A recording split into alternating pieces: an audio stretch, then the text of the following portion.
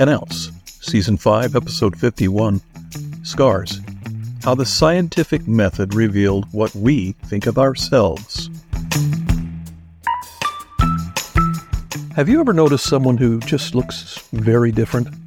Maybe it's a noticeable scar or a strange hair color, or that they are just really out of place or odd. Worse yet, have you ever paid attention to the proclamation of some authoritative expert that a particular physical attribute is a true sign of beauty, then looked into the mirror to see if you possess it? Or worse, done the mirror check to look for what someone else has told you was unattractive. There is an odd thing about what is considered attractive about a person and what is not. That consideration has changed dramatically over the years and is constantly changing now.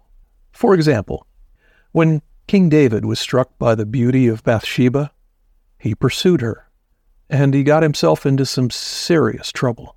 What was so amazing about her? Well, you tell me. Scholars say she was probably a physically solid female with a thick waist and strong arms and legs, and plenty of hair all over. No beard or mustache or anything. But the hair removal we find common in order to fit into society now, well, not really a consideration back then. But regardless of any of that, I'm sure she must have been amazing. It's easy to see that how beauty is defined today is not only not the same as in the past, but is right now the subject of multiple differing opinions. And as this little rant concludes, you will see for yourself positive proof that for the most part, what you look like really only matters if you think it does. Our society has moved to a point where folks are constantly comparing themselves to the standard that they are convinced represents real beauty and attractiveness, and finding themselves unable to measure up to that ideal. So, needlessly, they opt for surgery or spend huge amounts of time and effort and money trying to get that look. Today, this unreasonable concern that we might be unattractive causes serious issues for our mental well-being by convincing people they are ugly, or that everyone thinks they are ugly, not worthy, or alone because of how they look. It is so bad that some see no other way out but then to take their own lives.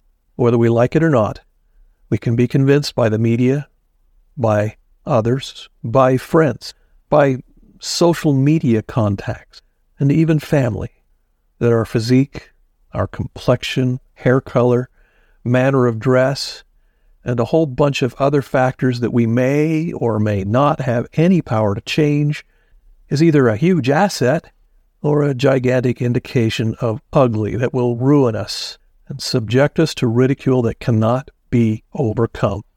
And anyone with half a brain and a tiny bit of common sense knows it's all poppycock. But let's take a look at something more than just my opinion.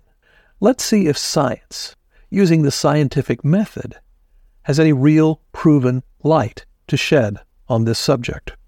In the mid-1980s, Robert Kleck, along with several others, performed a tightly controlled and truly revealing experiment. If you want to find documentation of those results, they were printed in the Journal of Social and Clinical Psychology in 1985, Volume 3, Issue 3, entitled Gender and Responses to Disfigurement in Self and Others.